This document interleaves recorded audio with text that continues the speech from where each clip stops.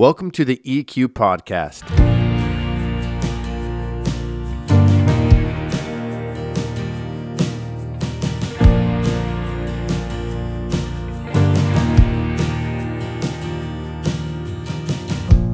Welcome to the EQ Podcast, a show focused on equipping ministry leaders within the Calvary Chapel Association in the Pacific Northwest. I'm your host, Zach Lamberson, and I'm excited to be able to interview some of the guest speakers we've had at our annual ministry conference here in Kennewick.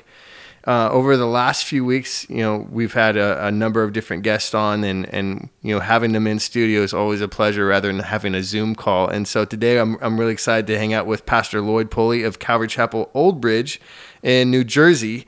And just real blessing to have you on. Hey, it's a blessing being here. And man, the conference, this is the best kept secret. What an amazing conference. Great fellowship, a lot of camaraderie, community, Word of God, powerful. Yeah, we appreciate you coming all the way over from New Jersey. Lloyd, why don't you give us a quick biography, kind of, how you got saved, how you got into ministry. I know you've been in New Jersey for a number of years now, and God's doing a great thing there. But, your roots are from, California, right? Well, originally Michigan. I grew up in Michigan, went to Michigan State. I became a Christian, really. I grew up in the church. My grandmother raised me.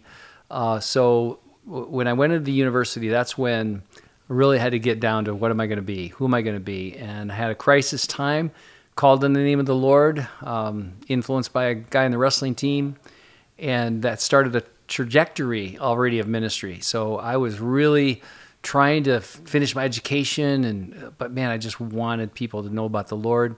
My sister told me about a church out in California that trained people in the ministry, and that stuck in the back of my mind. So during an England trip, I got a call to leave the university, go out to Southern California.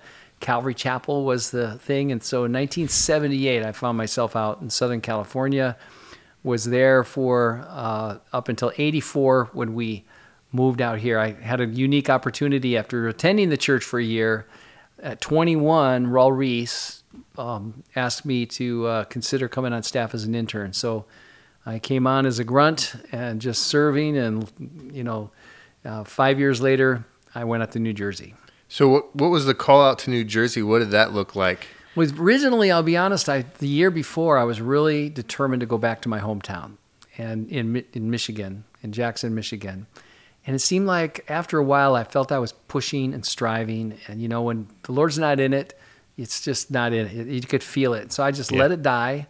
And I go, okay, Lord, whatever you have. And one thing led to another where I'd meet people from New Jersey. We'd take counseling calls from people because my pastor was on the radio out in New Jersey. And New Jersey just kept, I was convinced this is it. I told Raul, I said, I feel like I want to go out to New Jersey. And so, within about 6 months, June of 84, we went out there. I made some contact with one other couple that would write in about Raul in the station.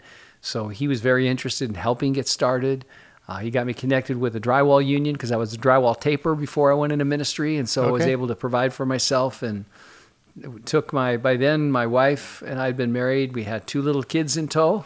So we took them away from the grandparents, which I was so callous because I didn't understand what that meant. Now as a grandparent, I'm like, I would kill him. Yeah. But that was a great venture. And so you moved away in expectation that you were going to have to work. How long did you end up working before you eventually came on staff, as the pastor there? It was, it seemed like a long time, but I would say only a year.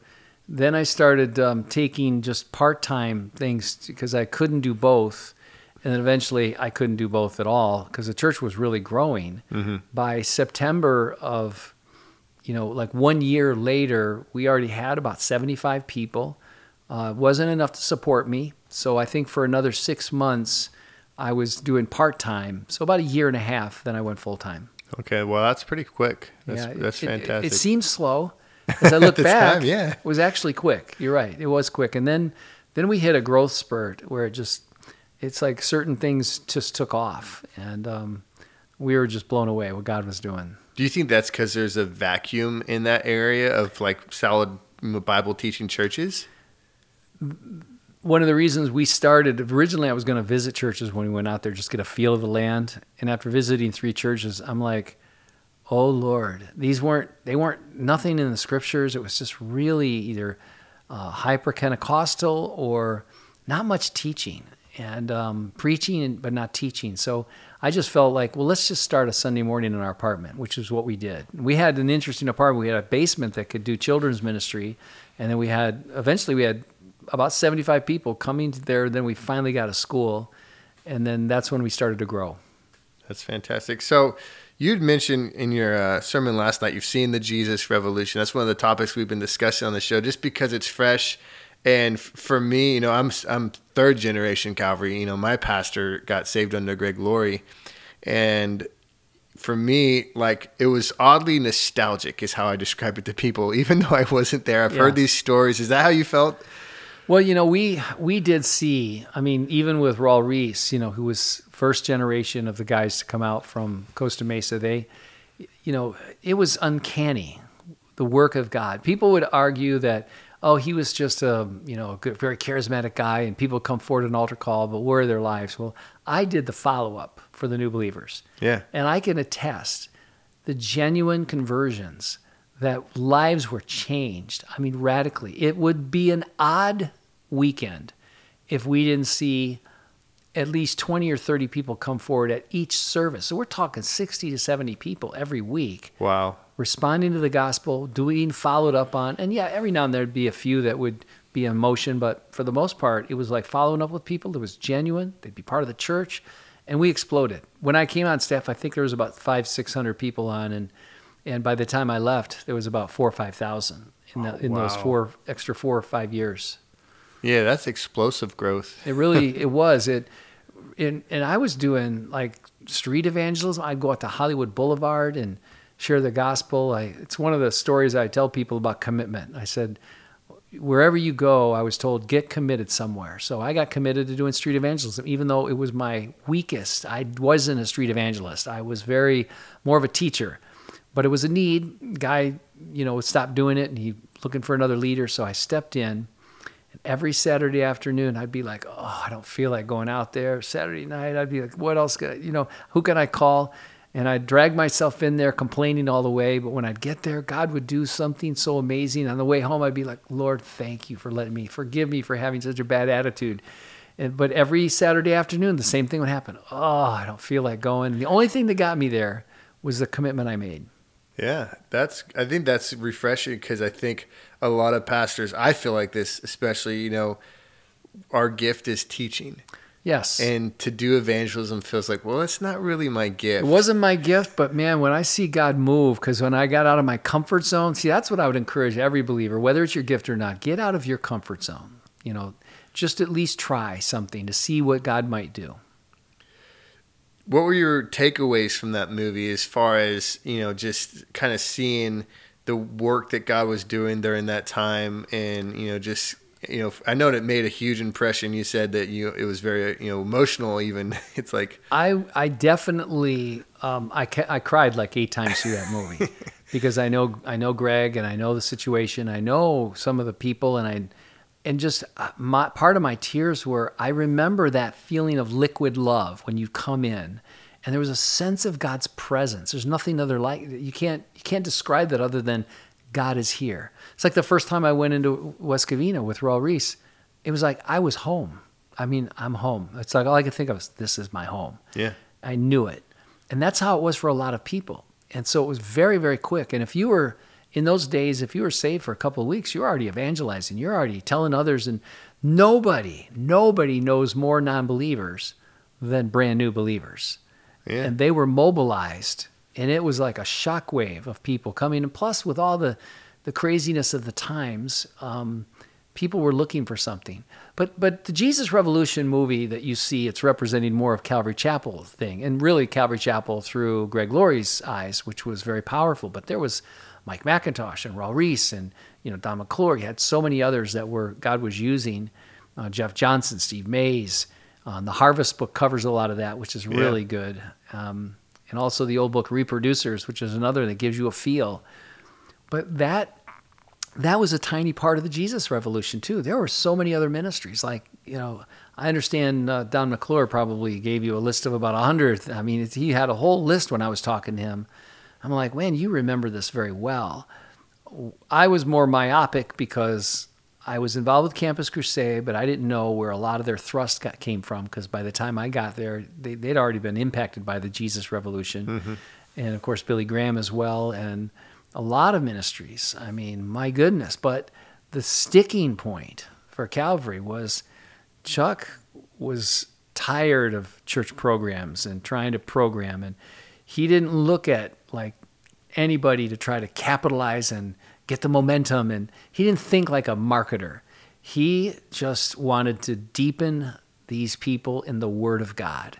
And that's why there's thousands of Calvary Chapels. We're all teaching through the Scriptures. We were impacted by that tremendously. And that's what made Calvary Chapel stick. It was the Word of God. You know, that's interesting you bring that up, because I do know there's kind of a sense in, you know, my generation of Calvary's, like the third, even some of the second generations that, you know, teach, you know, and, you know, teaching through the Word of God verse by verse. It's, you know, I've always described Calvary Chapel as kind of like McDonald's. No matter where you go, you kind of get the same food. I've been to McDonald's all over the world. It's the same.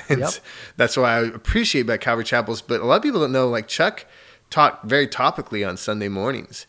And, you know, he taught, you know, would take the passages that he's teaching through the Bible at the night services and kind of use those as a launch board on Sunday mornings to teach a little bit different stylistically, I guess, than a lot of Calvary guys would consider. Do you know what I'm saying? Well, it wasn't like a typical Baptist topical or, you know, other church topical where you're in Isaiah this week, you're in Revelation this week, you're in John this week. There was still a continuity. Mm-hmm. You know, like you say, he was going through the Scriptures, about 10 chapters at a time, going through the Scriptures on a Sunday night, and he would pick his text in that portion. So it was topical, but it was also a flow. There was still a flow that you'd get from going through the Scriptures even on the Sunday morning. But let me tell you something. During that time, people didn't think of one day a week going to church. Yeah. I mean, it was like you didn't want to miss anything. You were there Sunday morning, Sunday night, Wednesday night. You were there for some concert they would do. And I mean, it was like, for me, even on staff, it was 4 nights a week. Something was going on that I was involved in. It's pretty powerful. No, I think that's a good point too, because like you said, there's when Don was telling us, they had services Monday night, Tuesday night, right, Wednesday night, Thursday night. It was like Friday night was the only night they didn't have something. It seemed like almost every night of the week they had someone teaching, and it wasn't just Chuck either. He had Greg, he had Jeff Johnson, different guys teaching these Bible studies, and that was, I think, a great model for a lot of guys, to be able to get more people involved and to help communicate the gospel and all, I mean, it was a supply and demand. There was such a demand to be around the church and grow that it made possible the supply. They'd supply the pulpit. Hey, if someone wants to come here and hear, let's open the doors.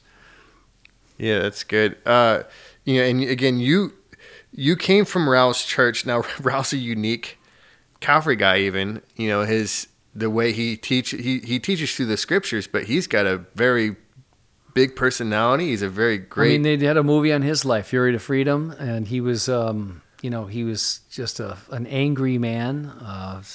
Did not have a good home life. Wanted to fight all the time. Ended up having to go into the service or go to jail, so he went into the service, and that didn't stop him. He came out with a lot of anger, and then his conversion was dramatic. But all the anger he had now turned into just love. And he just loved people. And it was the passion.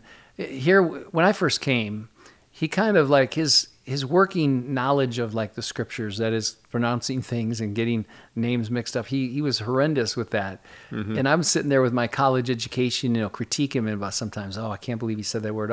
I'd correct him sometimes. Hey, Raul, you said this, you meant this. And he'd go, hey, praise the Lord, and he'd kind of make fun of it. But what I gained was passion. And I needed that passion, because otherwise I'd just been a stuck-up theologian in my head. And I learned, because, while he was butchering the English language, or talking on tithing, there'd still be 30 people come forward in the altar call. And I knew their lives were changed. So I'm like, God was saying, you see, if you think you can do this, if you think your education, or you think you got this, this is me working through a vessel. And I learned that it was about God. It's His work. I like that. There's a good, I think, a healthy balance between taking what you've gotten from a pastor like that and taking the things that apply to you. But how do you, you're not Raul. So when you went out, how do you fit into your own mold? It's a great question. And by the way, he was continually improving because he was studying. I mean, he worked extra hard to work on his messages. So I saw him change so much. But I got to say, you mimic those who you are modeling. And so, I would teach like this. It's interesting to me if you turn to chapter 5 and listen, and hey, I'd say things that sounded like him. Because so my first year out in New Jersey, I'm trying to find what kind of teacher I am. So I'm kind of mimicking. And eventually you kind of come to your own style. You get comfortable with who you are because you don't imitate someone else. But in the beginning, it's kind of normal. Okay, that's good. I feel like sometimes, I'm thinking of guys being sent out and they try to be the copy of that guy. And I know that what God has us is to be our best version of ourselves and to be faithful. Eventually you land there, because it's not like I intentionally wanted to. It's kind of how I felt ministry was. I was excited about his passion, so I'm kind of amping my passion up a little bit. And eventually the Lord just told me, just stay in my lane. Find your lane and stay in it. Would you say you're more laid back than Raul then? Or? Yeah, I mean, look, I am passionate, but not to the degree where, I overdo it. Like I was trying too hard, without realizing it. And when I just became comfortable, it's like, it didn't mean that it wasn't going to be passionate. It was just a different kind of passion. Yeah. You gave us kind of your take on podcasts last night during the first session when you said they're not a replacement for discipleship. And so I was like, I wanted to get your insight on that because I agree. Like, the reason we do this podcast is not to it's a form of discipleship, but it cannot replace. It's a supplementary thing that we have the technology to use it.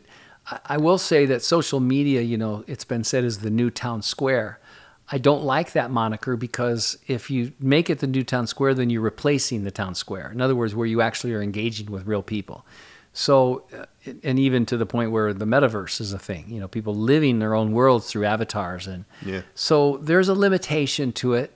I like it, but I just keep in mind that the model that Jesus set for us as a rule, this can be kind of a little frosting on the cake, but the cake should really be face-to-face encounters, challenging, mentoring, being mentored, and that's how Jesus did it. He had the capacity to put a billion-watt speaker on the moon and shout all of his instructions to the earth, but he chose to work through individuals, and those individuals reaching other individuals. And to me, that's the exciting thing about ministry, is when I'm talking to one person or whether I'm talking to 10,000. It doesn't matter because that one person, you don't know you actually are speaking to 10,000 through that one. The impact you can have deeply, so you can be a mile wide and an inch deep, and there's a place for that kind of thing because you're looking for information or even just there could be someone really encouraged by this that could set them on a trajectory, not to go start their own podcast, but to be involved in people's lives individually, because that's really what's going to change the world. Yeah, and like I said, this podcast really is meant to just encourage people who are doing that thing. They're doing the discipleship. They're meeting the face-to-face and meeting, and I don't think there's a better model for that because, ministry happens with people. It happens meeting one-on-one. And you probably know this, for me, the hardest part of being part of a big church is making it small. Yeah, we strive to make a big church feel small because we have discipleship. We call them discipleship home groups.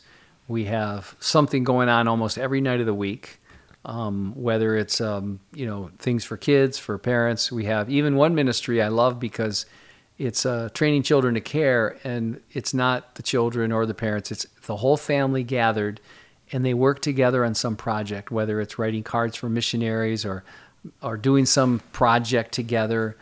Doing something, that's really, like we had one time that was really kind of cool. The Chinese missionaries that were smuggling Bibles in, we set up a fake border with Chinese officials. And so all the little kids, my grandson was part of it. He had his suitcase filled with Bibles he's smuggling in. And then he got caught. And then they put him in a room and they yelled at him in Chinese. And it was giving them a sense of what it would be like to smuggle Bibles. So training children to care, it's the family serving together, which is really special, because sometimes, you have a men's thing. Well, now he's away from the family and the women are going here and everybody's scattered. So this did something together. No, that's great. What do your home discipleship groups look like? Are you guys, I'm just curious, from our own take, do you guys facilitate those, or you just have leaders you can trust and they kind of do what they want? We do have, we have leaders, and we also have like a standard. Like some guys will start something, a Bible study, and we're not going to monitor what everybody else is going to do. But with part of the discipleship home groups, right now they're finishing up the book of Numbers through a workbook and doing some homework on it and learning. And Leviticus and Numbers we thought would scare people away, which we encouraged them. Look, there's a lot of rich truths here, and they were in it. Most guys are going to pick out some really cool subject, for a home group. But you know what? Why treat them like they can't learn something like this? And I'll tell you, the feedback I got from Leviticus and Numbers from the home group people was pretty positive. And was that something you guys were doing in concert with your teachings, or is that just separate? Like, hey, you guys, we're going to have you guys go through these. We had done some things, but coordinating with the teaching in public, because if I travel, it throws things off. Yeah. And it was so hard to really coordinate that and do it well, because it would be spotty. So this was just better to have them go through scriptures. Own, yeah. And of course, they're learning something in Leviticus and Numbers. There's some application when I'm going through Genesis or whatever. It all ties together. No, that's great. I think, a lot of people are intimidated by specifically Leviticus. And I feel like I did it for young adults a number of years back. And it was probably one of the best studies, that I've ever done. Yeah. I remind people, Leviticus is like the manual for the priests and the sacrifices. So imagine a car manual. You're not going to read a car maintenance manual for devotional purposes, but you're going to refer to it when you need it, and that's what it was. So, there's only so many times you can see the repeat of, and he took the fatty lobe on the liver and he, to do this, and there's a lot of fatty lobes in Leviticus. A lot of fatty lobes. So after a while you go, okay, but, you sum up, the main thrust of what it is. No, that's good. So we're almost done.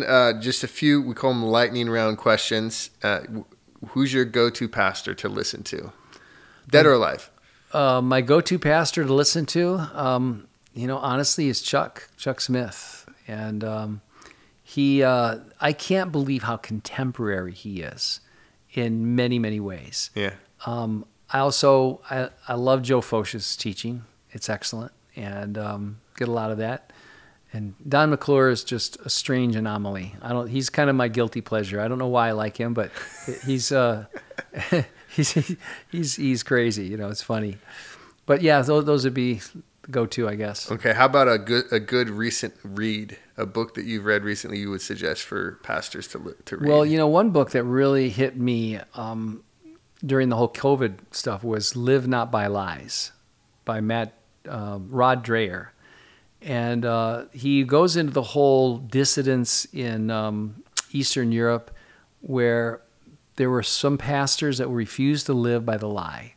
There is no God. The whole narrative. If you didn't buy into the narrative in communism, you were struck down. You went to prison. You suffered. You lost your privileges. You didn't get. It's kind of like what's going on in the social credits right now in China. So they suffered. So with the guys that were willing to not live by the lie, they suffered, but eventually, because they're suffering, it inspired others to realize, this is a lie.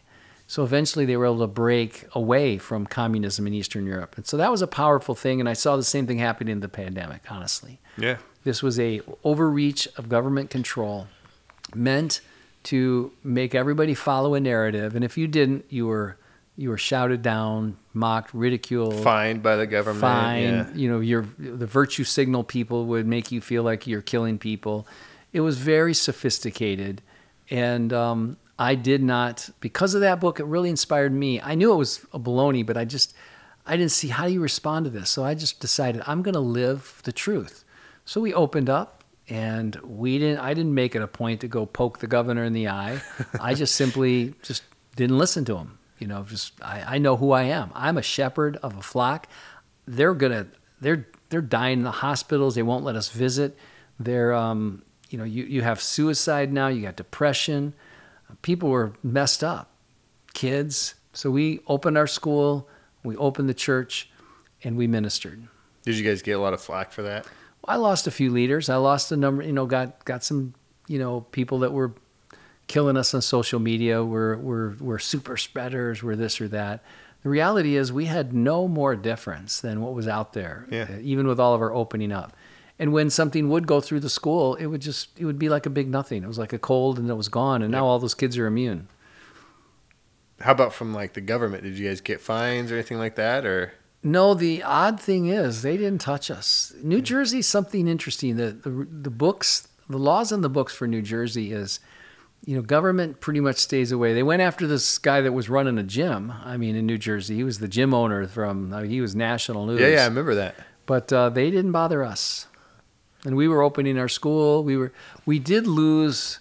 That's right. Somebody ratted on us. One of the parents who didn't like us opening, they found that it was incumbent upon them to go tell on us. So they ratted on us, and the resources we got for the special needs kids, they said, well, you're not following the rules, set by blah, blah, blah, so we're not going to fund you in this regard. So we lost, it was 30, 40 grand, a year. And for the special needs kids. Yeah, for the special needs kids. So fantastic. So we basically funded it to keep it going. We didn't stop it. Yeah. It just cost us. And you know what? It was worth Keep it. your money. We're going to do what the Lord's calling us to do. Love that. All right, last one is a piece of advice you give to someone in full-time ministry. If you had to give them just a word of knowledge, some wisdom. Look, Paul said to Timothy, the things you learned from me, follow. You got to have a really good godly mentor, and I believe it's very helpful because I can't tell you how many times I would be stumped with something or struggling with something. I have someone I could call to that knew more than me.